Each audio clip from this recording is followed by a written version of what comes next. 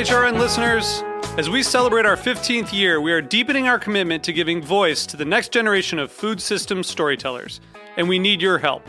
Our internship and fellowship programs help activate new possibilities for underrepresented and underestimated young people through experiential journalism, audio engineering, and production training.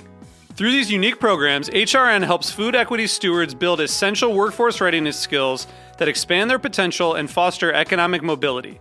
Please consider supporting these critical programs. And with a minimum donation, you can be entered to win a dinner for two at an amazing restaurant in one of 8 cities and tickets to a concert at a great venue in one of those cities. We have incredible partners across the country who have donated, as they also share our passion for helping to educate the next generation of food systems storytellers. Check out heritageradionetwork.org/15 to donate and enter to win today. That's heritageradionetwork.org/15 to donate and enter to win today. And make sure you donate before March 31st. Thank you. You're listening to Heritage Radio Network, broadcasting live from Bushwick, Brooklyn. If you like this program, visit heritageradionetwork.org for thousands more. Today's program has been brought to you by S. Wallace Edwards & Sons, third-generation cure masters producing the country's best dry-cured and aged hams, bacon, and sausage. For more information, visit surreyfarms.com.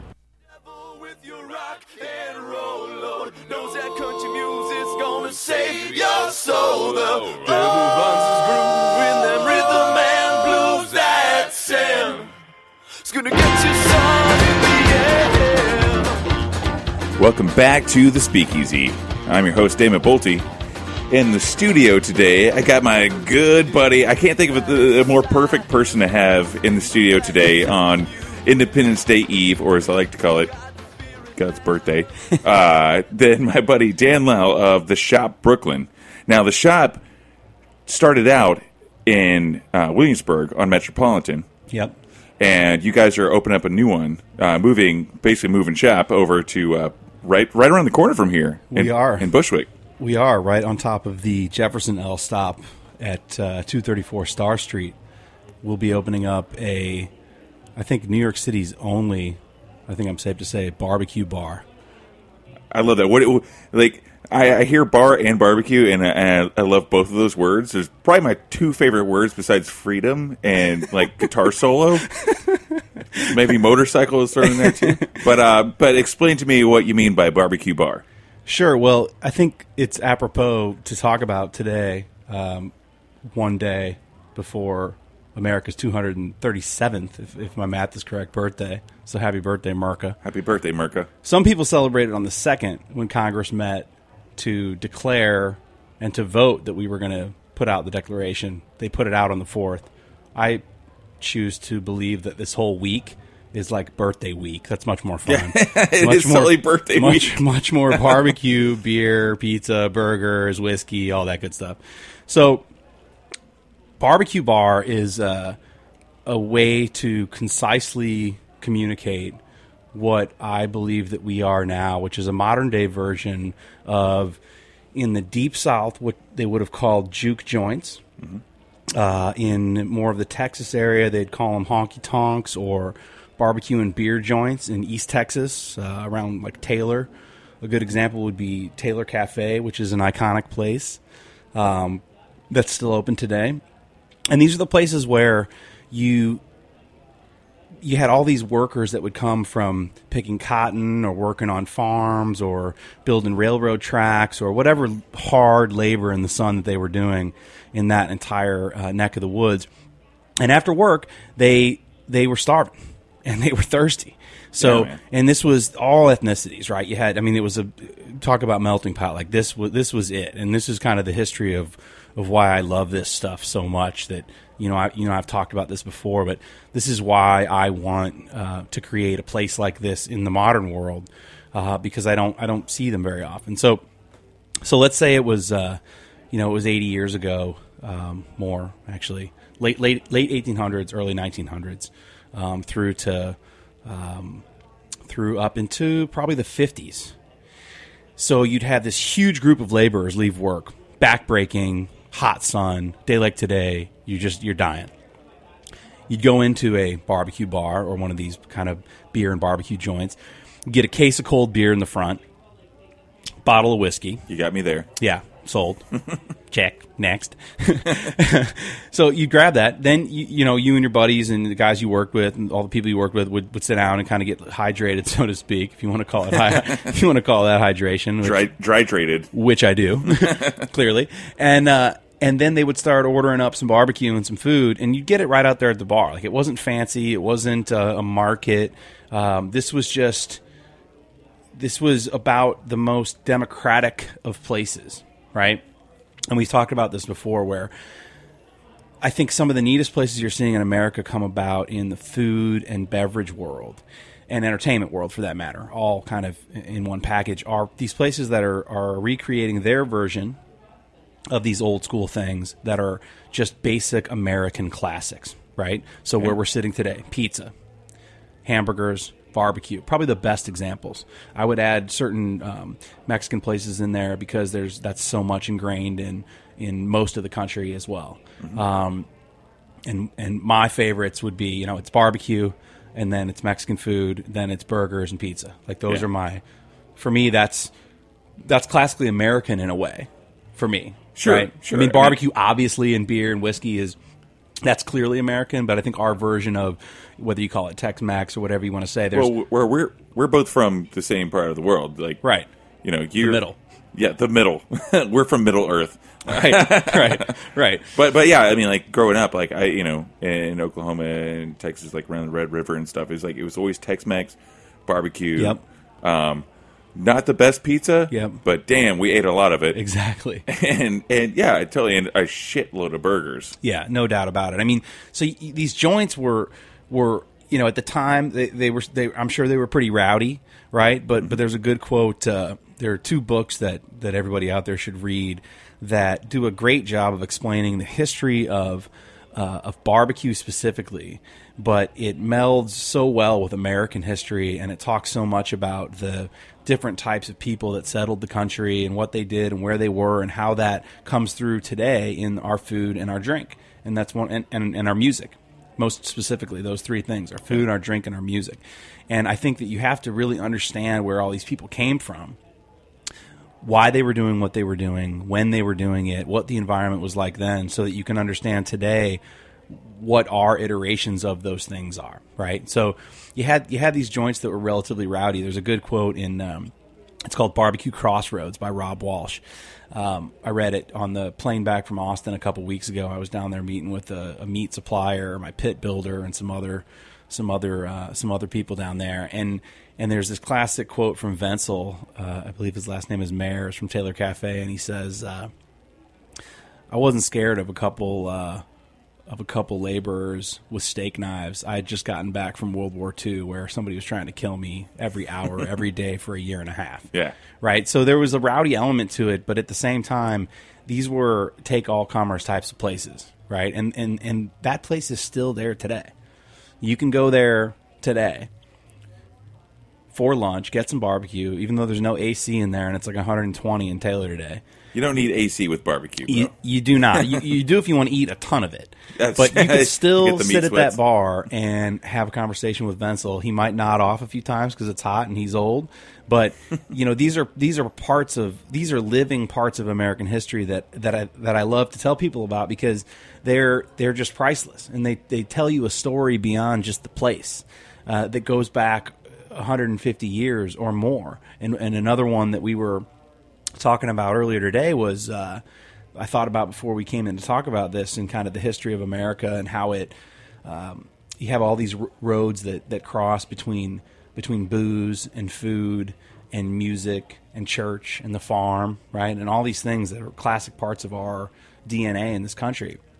And it was about Lee Petty, the King, Richard's dad, who most people don't know. Lee started racing for Petty Enterprises, and he's why the King was able to be the King. And I thought about this because I have a Charlie One Horse hat that was that style that Richard had with the crazy feathers on the front and everything. And I met him a couple times when I was an intern at Cummins Engine Company in Indiana as a teenager, and he couldn't have been any nicer. And when I met him, I was like, wow, this is some history that I can tell this is some history. So I took time to understand where his father was coming from. Turns out, in North Carolina, Lee was a farmer, right? They had a small family farm. And we're going to tie this all back to the modern world here in a few minutes. Yeah. But I'm with you, buddy. But so Lee had the small family farm in North Carolina, and they were growing all kinds of stuff, just like my uncle was in Indiana and your parents were doing out in Oklahoma, and pretty basic kind of small to medium-sized farm. And the racing started to get going. Junior Johnson and some of these shine dudes that were running moonshine at night after 1919 Prohibition. Birth of NASCAR. Exactly, right? So they just took weight out of the car so they could put booze in it and added more horsepower and better suspension, and boom, you got stock car racing. So Lee saw that this was going down, and Lee was a pretty smart dude. And at the point in time, Lee was 35 years old. And that matters because we're going to, again, tie this back to the modern world of people like us that are creating these new joints. And I find it that a lot of us are in this similar type of age range, right? So Lee's 35. He's an adult. He's still young, but he's old enough to know where he came from, what he knows, what he doesn't know. And he started racing not because he wanted trophies or he wanted to trade paint or any of that crap. He needed to make money to keep the farm going, period. Yeah. End of story. It was survival. It was his family, his farm, his community. How's he going to take care of his, so to speak? And a lot of those shine guys were like that. They weren't some gangster dudes at all. They were just trying to take care of their family and their local church and whatever it was that was their, their community, that they were just taking care of themselves. Yeah. Right? Sustaining themselves. Sure. So it doesn't get any more local and organic than those types of things. Now, they do have a bit of an outlaw undertone, but I think the key thing to remember about American history is that let's not forget the outlaw background, right? Let's not sugarcoat it too much. I mean, we're meeting in treasonous houses and all along the eastern seaboard and saying, screw the king, and we're not giving you any more taxes. Like, that's enough, bro. Like, there's a point at which this becomes ridiculous. Yeah. And I'm really glad, right? I think we should do a lot more of that now. There's a point at which, you need to be able to take care of you and yours before you can take care of anybody else, right? So Lee was a great example. Lee then learned very quickly the farming world went away from him in the sense that crop prices, land prices and values, and just quantities got away where he couldn't handle running that small farm anymore. And racing, he started to make more money racing. So he started Penny Enterprises, and then Richard became a great young driver, and here we are today. 4 generations after Lee, and Petty Enterprises is one of the winningest teams in the history of stock car racing. But it was all about saving the farm. It was all about saving his farm, right? So let's fast forward, right, to today, as I said we would. So you take these places that are rooted in great food, great environment, and their local communities, right? Here, it's our neighborhood. We're in our hood right now. Mm-hmm. There's something a bit pioneering to me about where we are now. That's why I came over here 8 years ago or so. There's a little more room to roam, so to speak, over in Brooklyn than there was in Manhattan. Not that we're out in the middle of nowhere like where we grew up, but relative to the city, sure, there's a little bit of latitude here where we can try to create. There's room to stretch, for sure. Yeah, there's a little bit of room to stretch, to roam, let your creativity go a little. And I think what you see is all these great places like here and many others, and like I told you, I was talking to Tim down at the Granary in San Antonio earlier today. There are these super creative places that have amazing, what are seemingly the most simple products on the planet, mm-hmm, and what are seemingly the most simple environments on the planet. Well, they're only that way because they're classically American, and they're classically from the learnings and the backgrounds of the proprietors and the people that started them, just like those old school joints were. Yeah. We are sitting in, I think, in a bit of a renaissance of, it goes from the farms, right? You have a lot of small farms now that are doing a lot of really neat stuff, and I love all that stuff, and I use a lot of it, and we'll be doing a lot of it over at the shop. There are a lot of great small restaurants and venues and places that are doing classic American stuff. And I think over this next 5 years, what you're going to see is those places that really know what they're doing and have a sense of the history behind it all, they're going to be the next great kind of entertainment businesses and places. And the common thread between all of them is that they're based on exactly what Lee based what he was doing. Protecting, keeping it real, and making sure that zeroing in on the quality of life. Right. And it's your unit, right? So Yeah. here our unit it's our neighborhood more than anything, right? Family, community. neighborhood, it's our community. And where we grew up, it was neighborhood, farm, and your church, and all those different types of elements were involved where we grew up. Here, where there's so many people, it's a little bit different, but you see the same exact characteristics of the people. I told my wife recently, I said, living over here relative to where we were in the city feels to me more like the country in a way I totally than agree. like a suburb would, right? So I love the city and I love this environment we live in, and I love the country. I don't so much like the suburbs. There's nothing I hate. It's not really for me. I like to be in the city or the country, so to speak. Over here where we are feels a little more country. And these places feel a lot more like the farm or the church or the community gathering was when I was a little kid. And that's what I love about America, among a million other things. But Awesome. Yeah, I mean, like, I totally agree with that. I mean, like, to me, you get more of like an actual like communal table vibe. I mean, like, there, like we were talking, like you were just saying, like bringing everyone together and basically focusing in on what's good. You know what? I've got nothing against like a fancy restaurant or a fancy cocktail bar. Yeah. Clearly, I can't like say anything because there are a lot of people who've been on my show, but there's something really nice about like everyone sitting down, just kind of in the same way that we are right now, like sitting at a bar, sitting at a table, talking about the day, and actually enjoying it all together. And I think that's a really cool thing. And like it takes hard work, but it's great. Like the final product is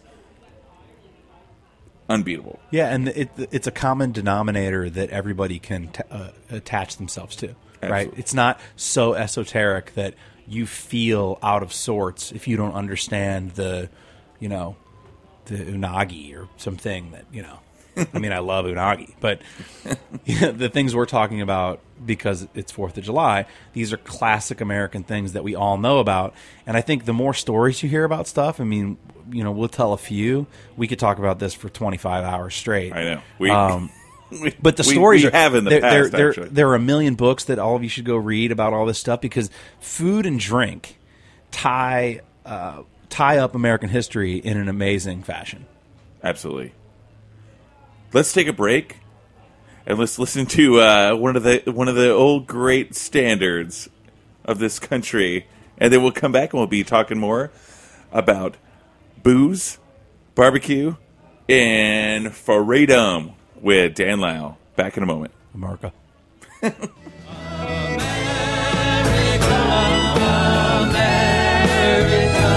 God shed His grace on thee and crowned thy good with love from sea to shining sea. Oh, beautiful for spacious skies, for amber waves of grain, for purple mountain majesties above the fruited plain. America, America, God shed His grace on thee. Today's program has been brought to you by S. Wallace Edwards & Sons. Edwards Suriano hams are aged to perfection for no less than 400 days and hickory smoked to achieve a deep mahogany color. The Edwards name is well known for its world-class aged and cured meats. Their exclusive curing and aging recipe produces a unique flavor profile that enhances the quality characteristics of Berkshire pork. Optimum amounts of pure white fat marbling contribute to a flavor that's a delicate, perfect balance between sweet and salty. For more information, visit www.surreyfarms.com. And we're back. You're listening to The Speakeasy. We've got Dan Lyle from the Shop Brooklyn. We've been talking a lot about barbecue and Merca. We've been talking a lot about America. This being the day before the 4th of July. And talking a lot about the community aspects of the way that farming and especially we were talking a little bit about booze running and turning that into taking care of the farm and everything. And what I think what's really cool is I love what you said about the community side of it, because to me, when I first started out in the service industry, my first job, there was a chef, not a chef that I worked with, but one that would come into the bar to see me. And he said that one of the best things you can ever do is share a meal with a friend. Totally. And I mean, he said a lot of other things too, but that was definitely the number one thing he said. And I was like, you know what? Actually, on so many levels, that's a really, really kind of a powerful statement. But no doubt. Going back to the community part of it, I think, especially this being the 4th of July, I can't wait to actually be able to hang around with our friends. Well, I mean, we're friends, so we're going to be hanging out, No doubt about it. And, just the general revelry of the entire, this, it's my favorite holiday. No doubt about it. And, everyone that knows me knows that it's my favorite holiday. Likewise, I mean, all these things, and I've told you before, and I'll share it with your audience, the reason that I'm doing what I'm doing with the Shop Brooklyn in this new place is it all spawns from the 4th of July pig roast at my aunt and uncle's farm. All of it. The entire experience. Our new slogan is cook slow, ride fast. And that is very specific, because the two things I loved more than anything growing up were the barbecuing we did on the farm, and only a small portion of that was because of the actual food. It was the experience and my family and all those people around there, and then now looking at it, all the stuff I learned from them, that now that I'm old enough I can apply it and that I understand it. I don't just like it because it was fun. I mean, I loved it then, and I love it now for more complex reasons, right? As I get older and I understand these things more, I love the same things, but I love them for very different reasons. And without getting too literary about it, I think a lot of people that are in creative endeavors feel the same way. I didn't understand that until the last few years, because I was not in the creative business prior to doing the stuff that we are now that is creative in a way. Creative in a way in the food part of it, right? So, I'm not a chef. I'm a cook. I'm a barbecue cook. I'm a barbecue man, guy, whatever you want to call it. I won't say pitmaster because I haven't had enough time yet to just dedicate. In 5 years, or maybe even 2 or 3, I'll probably be cool with that. But the experiences that I keep going back to that were the best were on that farm in the summer, working hard, really hard, changing out plow sweeps and fucking waking up at 4 a.m, getting screamed at to wake up. Oh not being treated like the golden boy at home where I can do whatever I want and just get straight A's and hit home runs, but being treated like you're just another one of the farm hands because I was. And you get up and you're moving hogs around, feeding, you're cleaning out pits, you're fixing tractors, you're not doing any of the fun stuff. But if you did all that stuff, then you got to do the fun stuff, which was, race the dirt bikes around, go take some horses out, be able to get involved in building the new pit for the big 4th of July thing, learn how your Aunt Peggy makes the iced oatmeal cookies, right? Oh, shit. Very specifically. Got to stop talking about cold iced up. These things are ridiculous. I know, dude. Yeah, we're from the same region, man. I know about that. So this stuff, I will never forget these things. So you're doing all that stuff, and then you see the culmination of, a week's worth of work, getting all these hogs ready. And when I mean ready, I don't just mean you ordered them. Right. I mean the dirty stuff that most people aren't prepared to see. I think people are getting more used to it, but that thing's got to get prepared. Yeah. It's got to get slaughtered. It's got to be treated the right way. There's a right way to do it, and there's a wrong way to do it.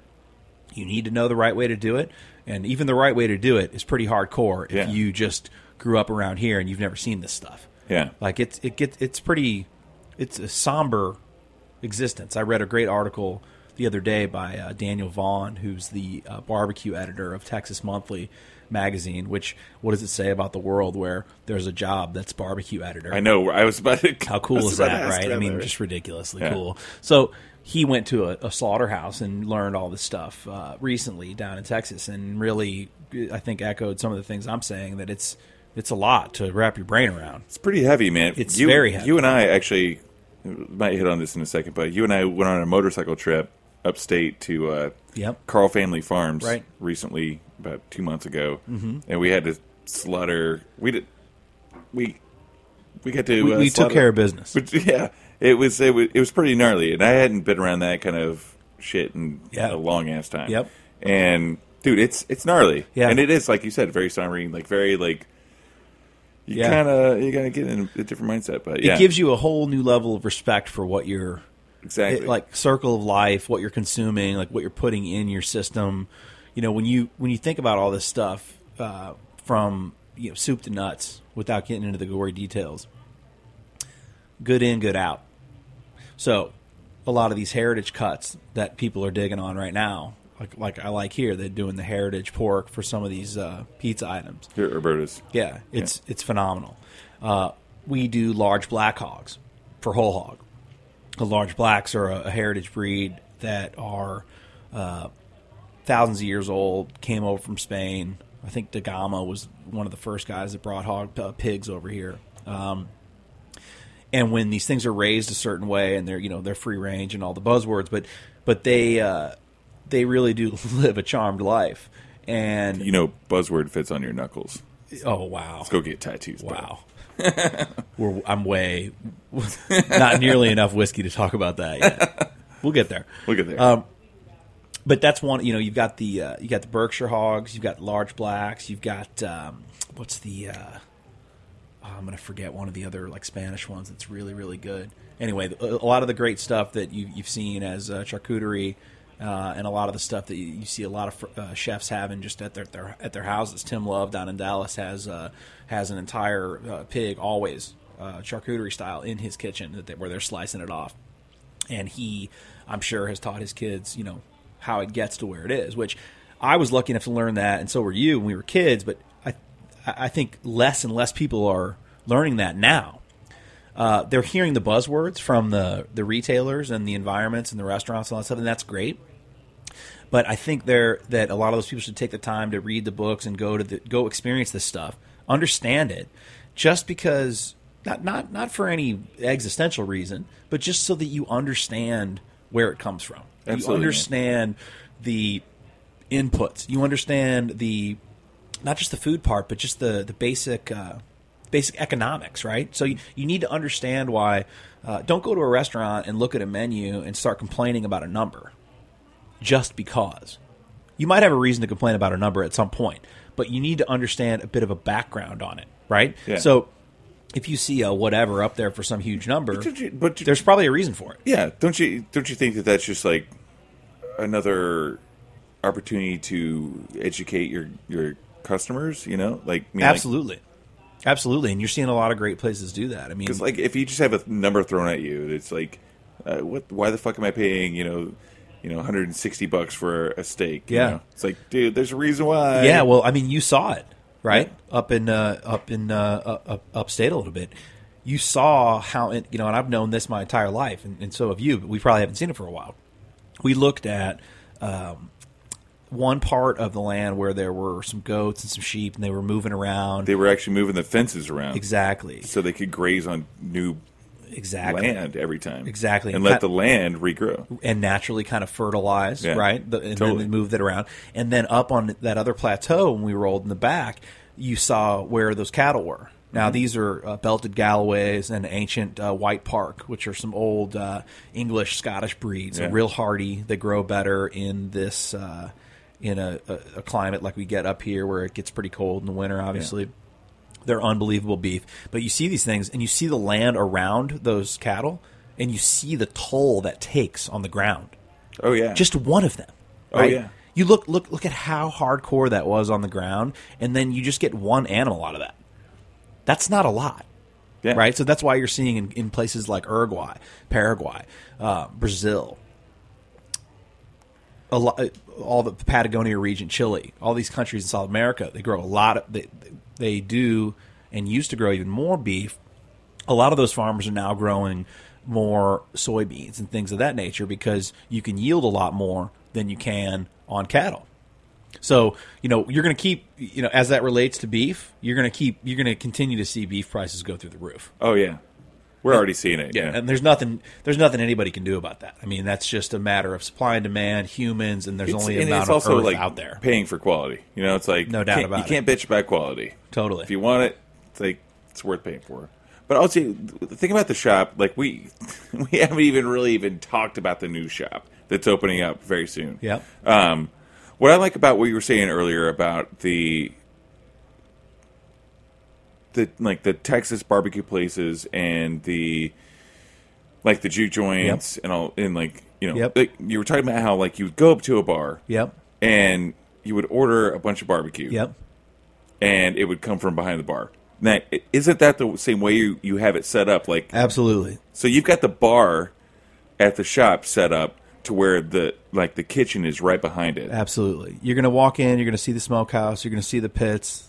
They're named after characters from Friday Night Lights for very specific reasons that you need to know me for me to tell you those stories. And nice. I'm happy to share them, but I'm not going to just tell you for free. You have to buy a beer. You at least have to buy a beer. You have to buy a beer. There are very specific reasons. But you'll see how we're rolling the pits. The kitchen is behind the bar. Mm-hmm. Everything comes from behind the bar.